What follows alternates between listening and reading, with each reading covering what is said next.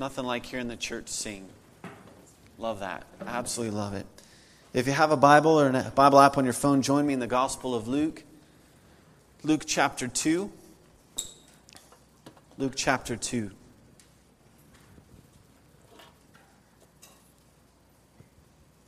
Big thanks to Jason and the band and leading us this morning.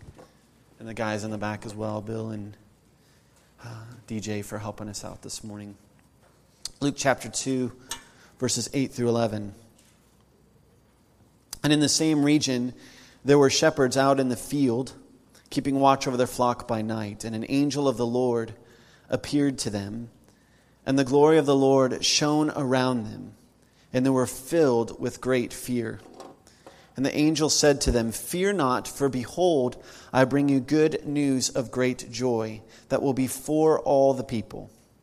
For unto you is born this day in the city of David a Savior, who is Christ the Lord." Father, we humbly come before you this morning with your truth in front of us.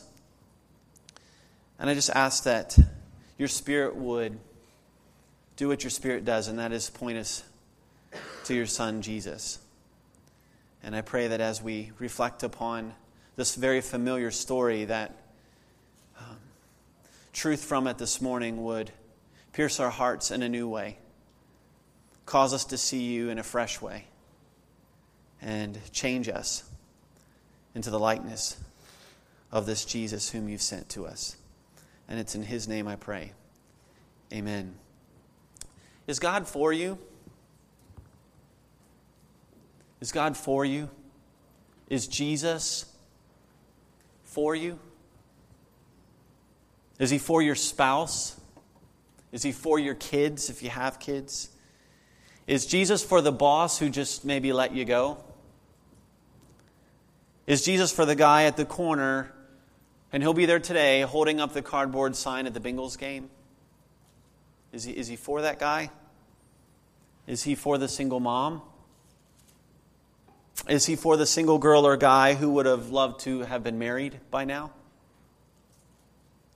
Is he for the single guy or girl who maybe got dumped this weekend? Is he for the unwed mom? Or for the girl who's considering abortion? Is he for the girl who's had an abortion? Or is he for the guy picketing the abortion clinic? Is he for the 35-year-old son divorced with 2 twin boys living in his parents' basement? Is he for the homeschool mom? Is he for the mom who gets up and heads off to work every day? Is he for the college student barely making the grade? Is he for the dad who's working 3 jobs during the week just so he can provide for his family? Is he for the dad who doesn't have a job? Is he for the gas attendant at Speedway or Thornton's? Is he for the Syrian refugee?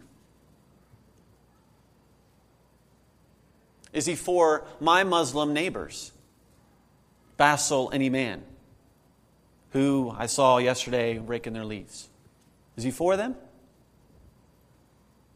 Is he for their 2 little kids, Noor and Ahmed? Is he for them? Is he for that person who just continually spouts venom on Facebook?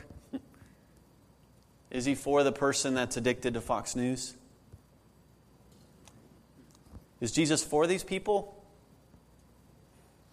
Is he for you? Is he for me? I mean, we live in a culture where people don't believe Jesus is for them. They don't believe God is for them. Is he? How do you know? How do you know if Jesus is for them? How do you know if Jesus is for you? 2,000 years ago, an angel was sent from the presence of heaven, the presence of God, and he was sent to some shepherds on a hillside in Bethlehem, and this angel was carrying a birth announcement. And the birth announcement reveals the answer to that question: is Jesus for us? Is Jesus for you? And if you're wondering if people are, or if Jesus is for you, or you know of people that are thinking, I don't think God's for me, all you need to do is point them to that hillside 2,000 years ago in Bethlehem. Because it's there, just one of the many evidences, it's there where God reveals to us that he is for us. He's for us. This morning we're going to continue our study in the Gospel of Luke, and we're circling back around to the very beginning of how Luke begins his Gospel. And if you're new to this study, new to this Gospel of Luke, you need to understand that Luke is the author, he's a doctor, he's about details, and he's writing this specifically to a friend of his named Theophilus. And he's writing with a specific purpose so that Theophilus can know with certainty who this Jesus is. And he records that in verse 4 of chapter 1. Luke says, listen, I'm writing this so that you can have absolute certainty on who this Jesus is. And I believe here in Luke chapter 2, as he records for us this birth of Jesus, he answers for Theophilus and answers for us today that question, is Jesus for us? And I think he's saying, Theophilus, if you want to know this Jesus, if you want to know this Jesus, you need to know this. You need to know that this Jesus is for you. He's for you. Now, if I could wrap up today's truth into one statement, I would say this. I would say this way. Jesus shows He's for you by becoming like you so that He could save you. Jesus shows He's for you by becoming like you so that He could save you. And we see that all in just verse 11 of chapter 2 in this birth announcement to the shepherds. So some lessons about Jesus this morning, and we'll get there in a moment. But our family, one of the things that we have adopted in our family as a communication of love is some hand signals.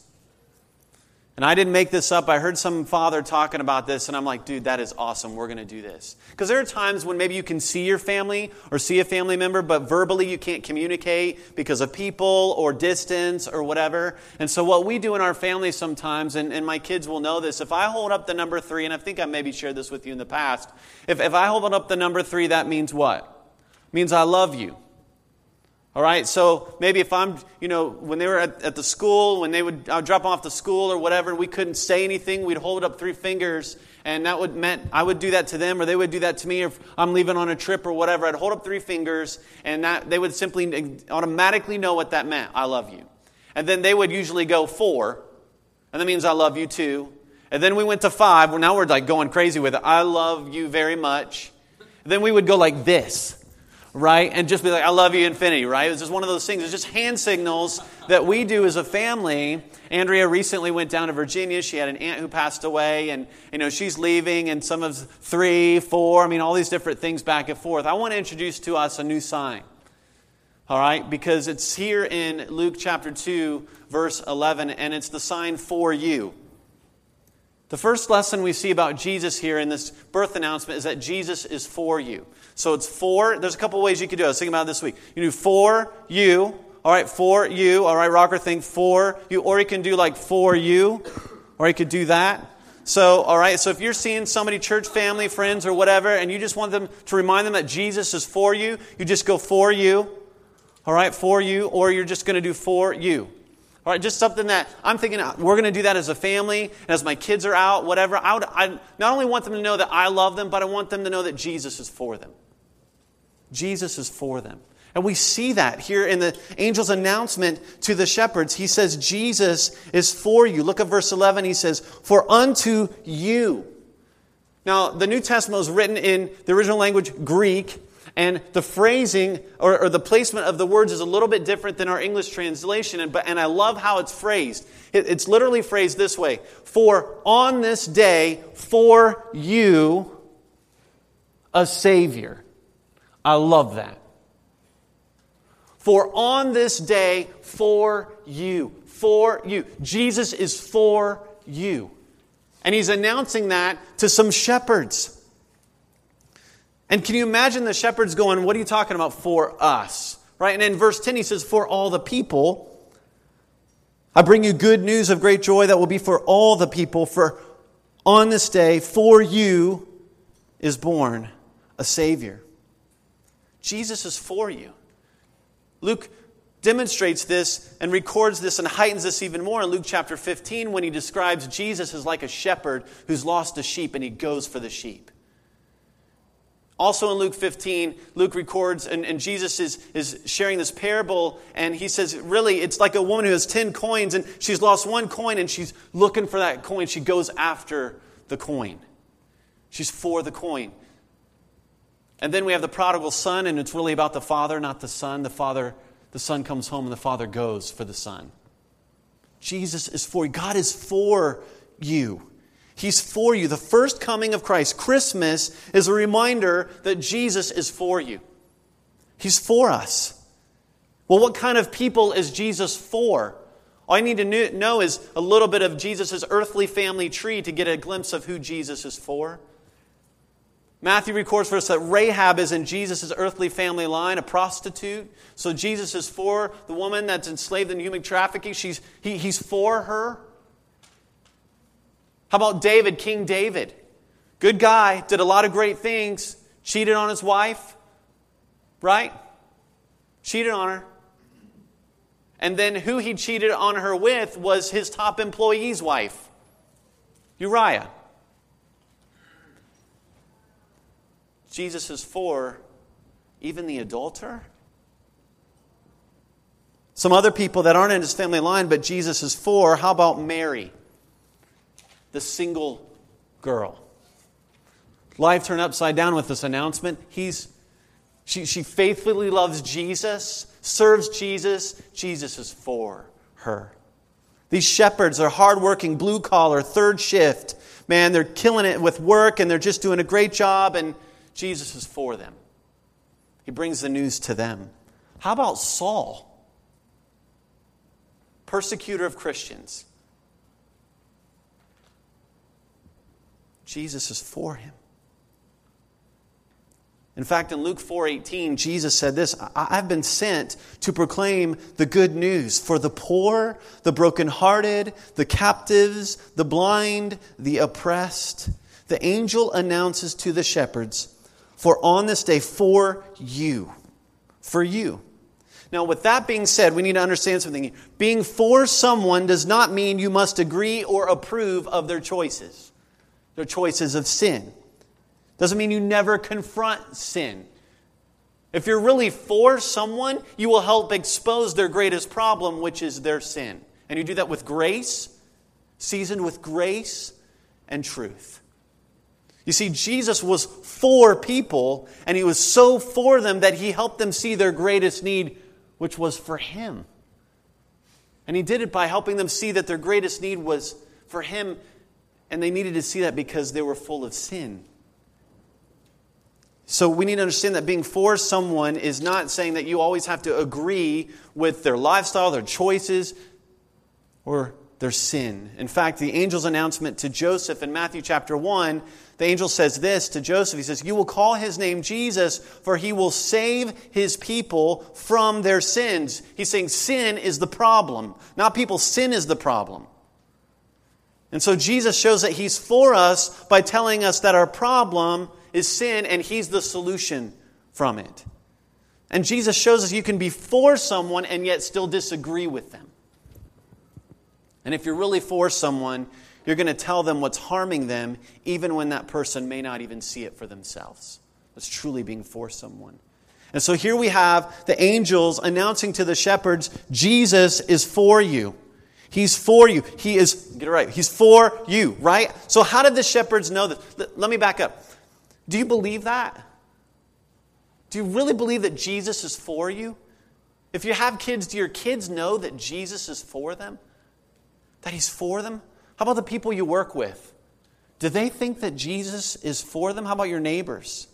Well, how did the shepherds know that Jesus was for them? How did they know? Someone told them. An angel brings good news. Now that word brings good news, we get our word evangelism from it. This angel witnesses to these shepherds. These guys are hearing that Jesus is for them. Someone is going to them, God from the presence of God, an angel in this case, is going and bringing good news, is witnessing to these guys on this hillside. Listen, people you work with, people who you live next to, my neighbors, your neighbors, people on the street, they need to know that Jesus is for them. How will they hear? Someone like you telling them. Someone like you and me showing them. Are you for people? What would your neighbors say if I went up and said, hey, you know, that your neighbors next door, I know they're Christian people. By looking at their lives, would you believe that Jesus is for you or for them? How about by your Facebook posts? Would people see that Jesus is for them? Would people say that your living community is for them? Listen, I want to challenge everyone here this morning, this week, some way, in some form, let someone know that Jesus is for them. Doesn't mean you'll have to agree with them, but would you in some way let them know that Jesus is for them? The angel announces to the shepherds, Jesus is for you. Well, how? How do we know that Jesus is for us? Well, I think the angel continues to show us. He says, for you on this day is born, all right, is born. Jesus shows that He's for us by becoming like us. Now, we've heard this story so many times. We've been inoculated with the Christmas story, inoculated with the gospel. So for many of us, we hear this, it's just in and out. It's just in and out. And we need to understand who this Jesus is that's being born. Colossians chapter 1, verse 16 says, for in Him, referring to Jesus, all things were created. Things in heaven and on earth, visible and invisible, whether thrones or powers or rulers or authorities, all things have been created through Him and for Him. So in Genesis, when it says, and God spoke, who's doing the speaking? The Word who became flesh. So Jesus is the creator. He's there with the Father and the Spirit, and He's there and He's being used. He's the God who is speaking creation into existence. This is Him. This is the second person of the Trinity. This is the one who spoke and everything came into being. This is the one who was there with Adam and Eve. He's the one experiencing perfect fellowship with the Father and the Spirit. And this is the one who's in Mary's womb. Crazy. Crazy. This is God becoming fully man. Colossians says this, Paul says this, Colossians 2 verse 9. He says, for in Him, Christ, the whole fullness of deity dwells bodily. Paul said this in Philippians. He said, Christ Jesus, who though was in the form of God, did not count equality with God a thing to be grasped, but being born in the likeness of men and being found in human form. Here in Luke chapter 2, with the arrival of Jesus being born, you have deity taking on the form of humanity. Theological word here, hypostatic union. That's what's going on. You have God becoming man. Listen, if you were to take all that God is, everything about God, and you were to wrap Him up in skin, you know who He'd look like? He'd look just like Jesus. Because that's who Jesus is.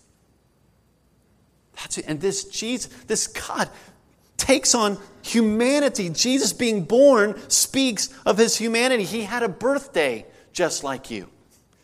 He had a body just like you. Jesus cried just like you. He went to school just like you. He grew just like you. He has earthly parents just like you. He had friends. He was tempted just like you. And he felt alone just like us. And He laughed just like us. And we need Him to be man, fully man, so that He can be our substitute for us. So He can take our place for us. But we also need Him to be fully God, because broken can't fix broken. We need someone that's perfect that can be in our place and give us the righteousness we need to be in the presence of God forever. That's why we need Him to be man. That's why we need Him to be fully God. And I believe Luke's saying to Theophilus, listen, this Jesus I'm writing to you about, He's for you, and He's for you, and He became like you. Do you believe that? Do you believe that because He's like you, He gets you, He understands you? Do your kids know that? Do your friends know that? Do your workmates know that? Do you? Well, how did the shepherds know that Jesus was like them? Yes, the angels told them. The angels told them, right? But what did the shepherds go do? They went and saw Him. They went and saw Him. They went and saw this baby. You know, baby crying. They went and saw Him wrapped in the manger. right? I mean, lying there in the manger, wrapped in swaddling clothes. They saw him. And you say, well, Mark, no, Jesus isn't physically here anymore. How are people going to know that Jesus is like them? We can't physically see Jesus. Hold on. Colossians chapter 1, verse 18. And he is the head of the body, the church. There's this thing called the body of Christ.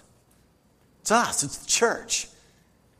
And Jesus, in his grace, has given us the beautiful privilege to show him to the nations.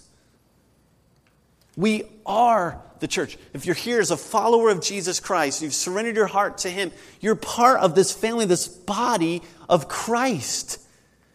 And so your living community, how we serve, how we love, how we give, how we listen, how we confront sin, and how we pray and alongside one another, all reveals Christ to a watching world because we are the body of Christ. This is why it's so important for us as a church that you're involved with the living community, because it's through that living community, as you're with your brothers and sisters in Christ, as the body of Christ, and as you go serve together, as we serve corporately as a church, people are seeing Christ.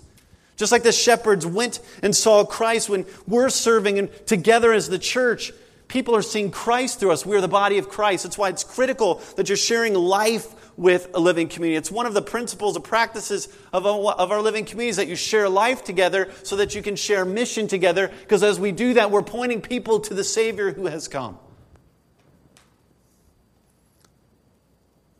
Jesus is for you, and he showed it by becoming like you. Why? Why? Continues. Verse 11. For unto you is born this day in the city of David a Savior who is Christ the Lord. Now listen, if you've grown up in church and you've been around church, you're going to hear these words, and I just pray that they don't just go in one and come out the other, and you're just like, okay, I've heard this so many times. Listen, if we ever lose what the gospel's all about, and that just becomes old news to us, shame on us. If we need something different to hear every week than the gospel, shame on us. Because until you and I are moved by the gospel, we will not move out with it. We will not move out with it. And the angel announces Jesus came to save. He came to save. For unto you is born this day in the city of David a Savior who is Christ the Lord. And Savior means a deliverer. If Jesus is a Savior and he came for us, then that must mean you and I and our friends need saving. And most of us know this. But he says, what do we need to be saved from? Again, the angel's announcement to Joseph, he says this, you will call his name Jesus. Why? For he's going to save his people from their sins. Listen, the name Jesus not only reflects his character, it reflects his mission. It reflects not only who he is, he's a Savior, but it announces what he does. He saves, he rescues. And the angel's announcement to the shepherds not only reveals that Jesus is a Savior, but it also announces to the shepherds they're sinners. They're sinners in need of saving. And the angel's quoting a portion of Isaiah's prophecy here back in 9:6 of Isaiah. And the whole message, for unto you is born this day, that was originally given by God through Isaiah to his people, to people that were rebellious. They were under God's judgment. They're about to experience God's judgment, and he's saying, listen, for you, I'm sending you a Redeemer. I'm sending you a rescuer. So that ultimately, through Jesus, we do not have to experience God's judgment and his wrath for our sins. Do you believe that you're a sinner? I know you believe if you're married. I know you know your spouse is. Okay? I know you believe that they're a sinner.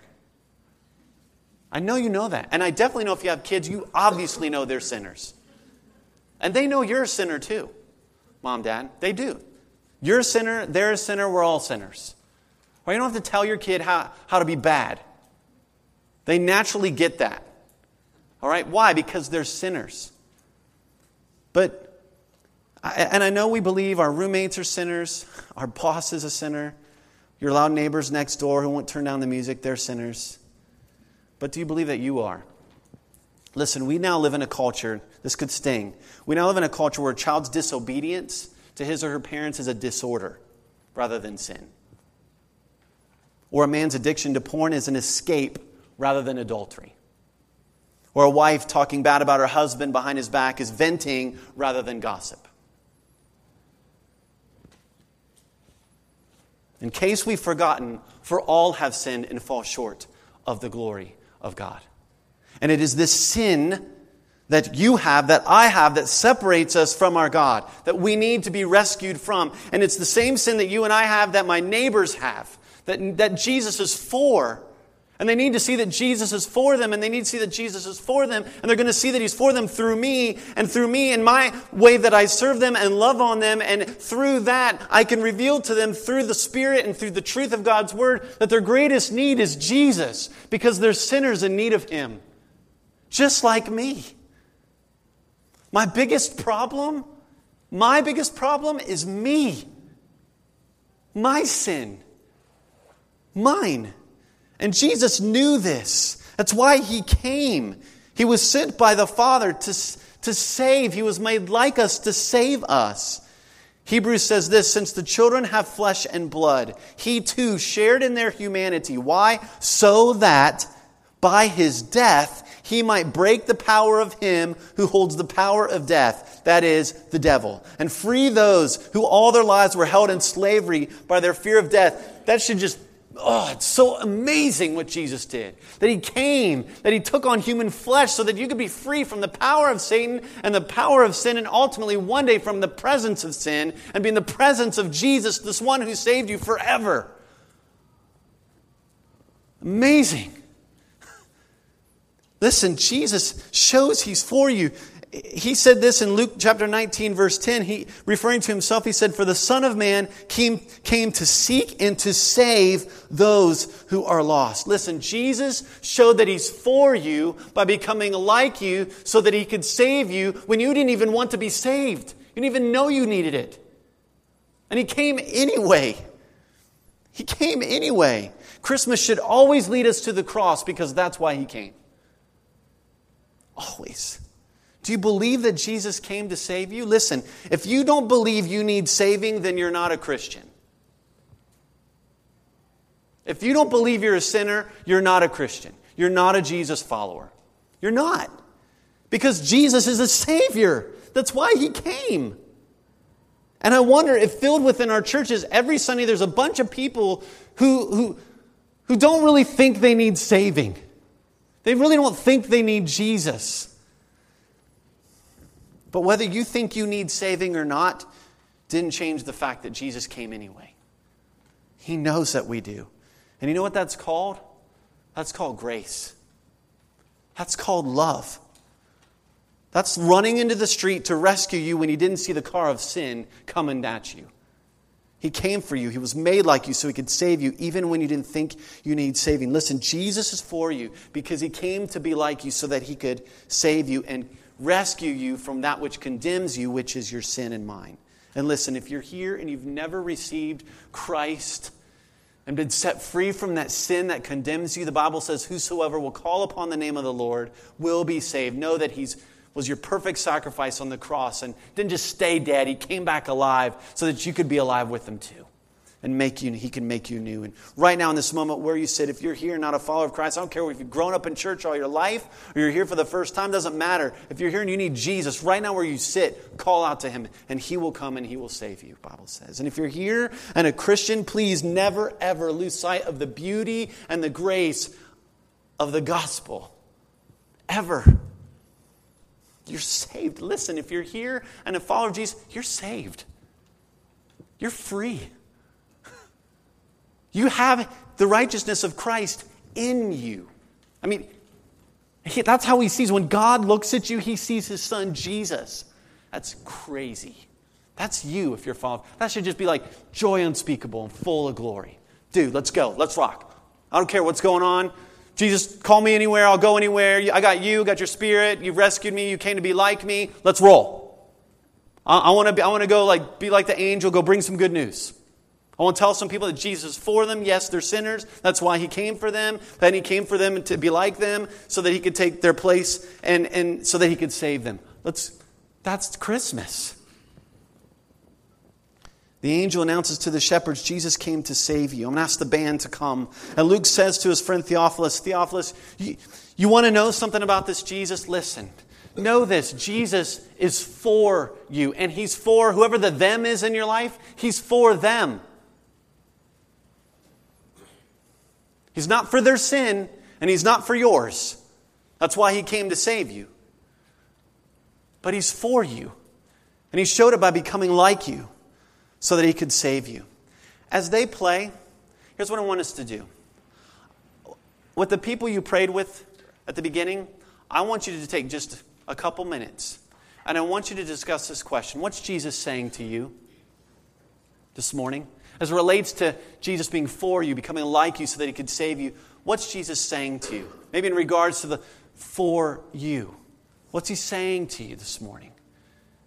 Would you do that? Just, if you need to move around, just talk amongst each other. What's Jesus saying to you this morning in response to, for unto you is born this day in the city of David a Savior who is Christ the Lord? Just take a minute or two. What's He saying to you this morning?